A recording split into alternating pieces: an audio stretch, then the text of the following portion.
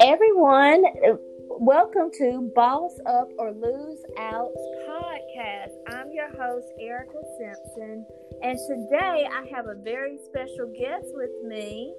Kristen, would you like to introduce yourself? Hey, I'm Kristen Van Nest. I'm a writer, actor, director. I'm based in LA and I do a ton of comedy and have a following online for my funny characters. So thanks for having me. Oh, wow. Which part do you like doing the best? Oh, that's hard. I don't know. I love writing because with writing, I can make my own unique characters. So that's kind of fun because I can create more like roles that you don't normally see in Hollywood. But I love acting as well, just because it's kind of bringing characters to life. And directing is like creating the world that everything's in. So I'm just obsessed with storytelling. I'd say that's my my general obsession. Oh, so how long exactly have you been doing this? Yeah, so I've been doing it for about a little, like maybe 4 years now. And I started by doing stand-up and improv in Shanghai, where I was living before I moved to LA. And then I decided to move to LA. And since then, I've been in LA for about 2 years now. I was a lead actress on The Chunky Zeta, which is a show on Amazon Prime. I've been on BuzzFeed, and I perform at the Upright Citizens Brigade. And I write, act, and direct sketches on the YouTube channel Night Pants. Oh, wow. You've got an extensive background. Yeah. Have you done a lot of things? And you also, sounds like you may have been in several places. Yeah, so I've lived all over the world. I've been to over 40 countries. I lived in Luxembourg for a year as a Fulbright scholar, researching nation branding for the State Department. And then I lived in Shanghai, China for 3.5 years. And over there, I worked in the wine industry and the beauty industry, as well as doing comedy in the evenings. Oh, okay. So what is the mission of your business? I'd say my business is, doing comedy and kind of performing as a creative, which is in itself, you have to be very entrepreneurial. But my kind of like core mission is being the storyteller that brings people together. I see from my experience traveling the world, I've had all of these unique experiences, and I've seen what it's like to live completely differently than we do in the US. And so for me, that's kind of, I think hearing and experiencing those kind of stories make people more empathetic and help us understand each other at a core level, at a much deeper level. So for me, transitioning from being someone who's traveled and worked all over the world to someone that's working in the entertainment industry, it's about creating, help us learn about each other. Oh, okay. And considering that you've lived in, you said 40 countries, or you visited 40 countries? Yeah. And so how have you leveraged relationships with other people to make you successful? I feel like relationships are the core of everything that we do. And it's usually like, you want to work with people that you enjoy spending time with.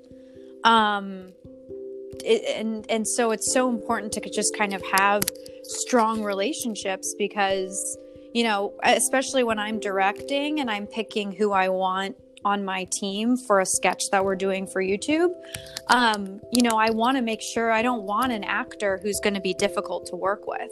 I want someone who's going to do an amazing job at what they do, an expert in what they do, as well as easy to communicate with.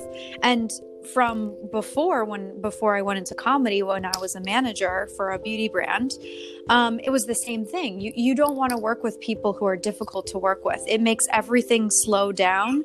And at the end of the day, it costs money and time to deal with difficult people. So I think having good relationships is the core of having a good long-term business structure.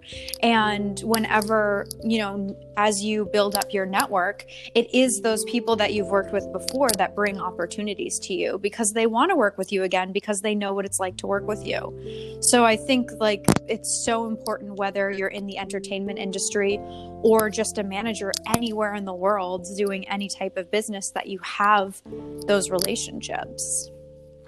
Yeah, and I can see in your voice, I can hear it in your voice that you have a passion for this. So what do you like most about the business? Oh, just creating. I don't know. I love bringing stories to life and getting people to laugh. I think that comedy, when something is funny, people are more open to listening.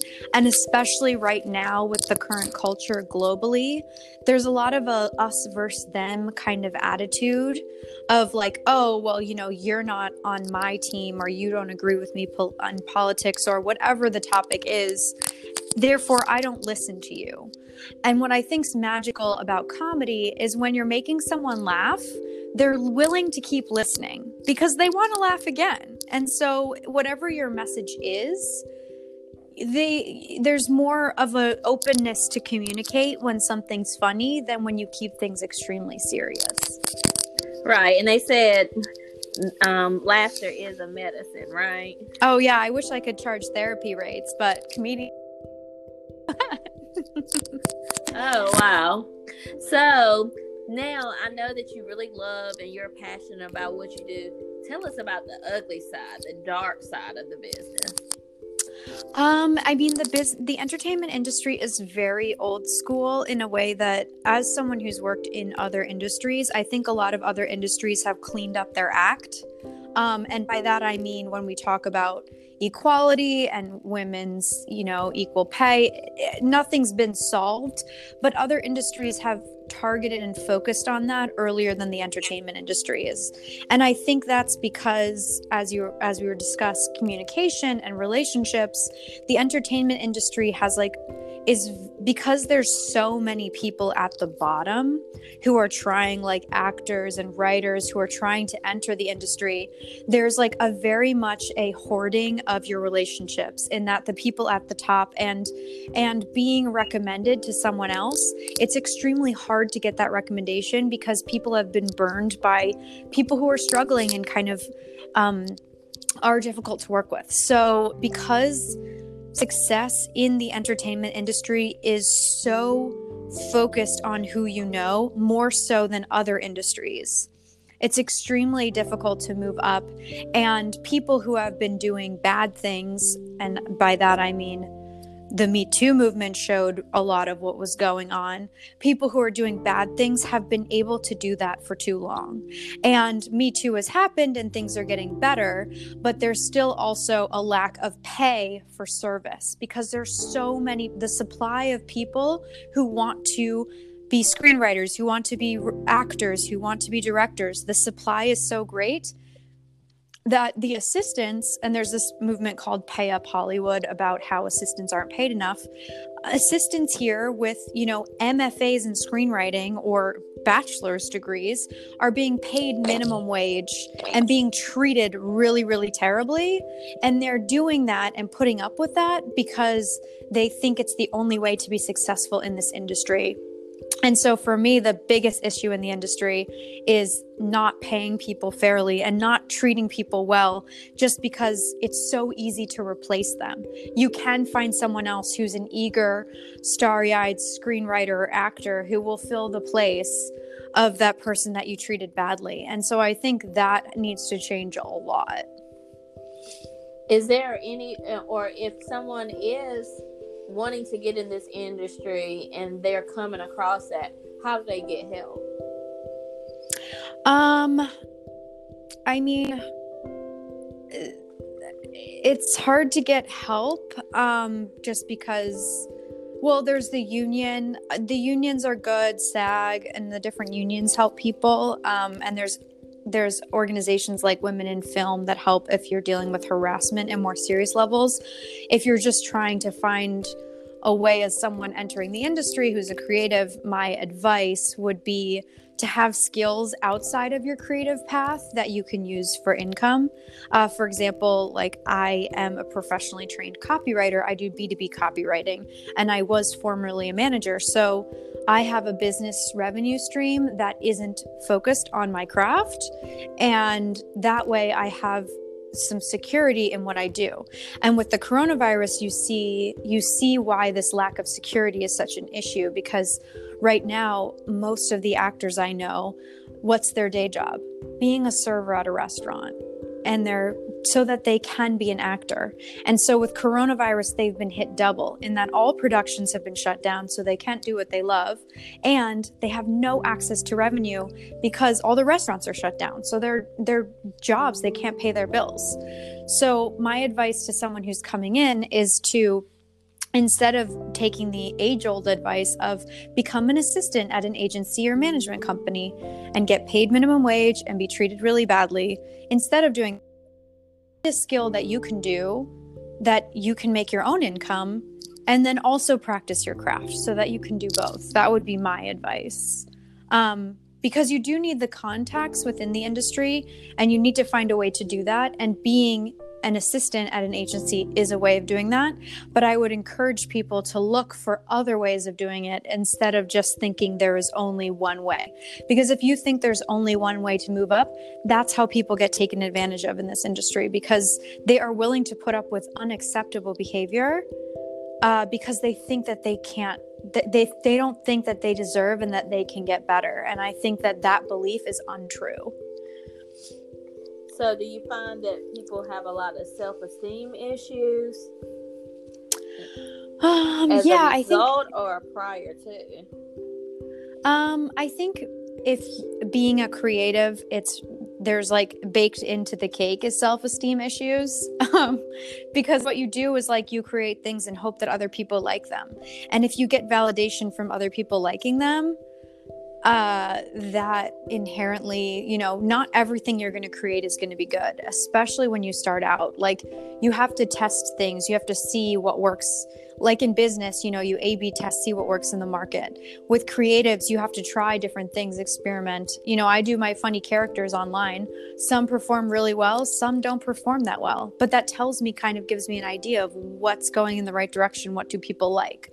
And so I feel like as a creative, you're constantly needing validation from other people just for your own career, whether that's being published in a publication or having your film made or winning an award or being, getting an audition. All of those things for your career, you need external validation. And if you try to judge yourself on that external validation, you'll go insane, because part of it is just constant rejection. But that you have to go through constant rejection to put yourself out there. And that's just a numbers game and a reality of it. You could be the best actor in the world and you might not be right for a role you auditioned for. So you won't get it because you're just not the right person for that role. So I think there's a lot of, you can't value yourself on how your craft performs. You have to just kind of keep pushing forward and believing in yourself and find other ways to get happiness outside of your craft. Would you suggest now, I heard you say about the, kind of like doing the beta testing to see what would work and what wouldn't work. So would you advise people maybe to start a YouTube channel if they don't already have one, and right now doing the virus while people are more tuned in online, would this be an opportunity for them to kind of do their own beta testing? Oh yeah, like I love TikTok. I just started performing on it. I started it, I think, within the last month, and I had one video that went viral and has already had over 100,000 views. There are a lot of different platforms that you can try and experiment on, and because I have those experimental platforms, when I go and talk to people about what I do, I can be like, hey, I have over 30,000 followers online. Check out my Instagram, check out my Twitter, check out, my work. And I have examples of what I do. And so when I meet that right person, like I said, networking is so important.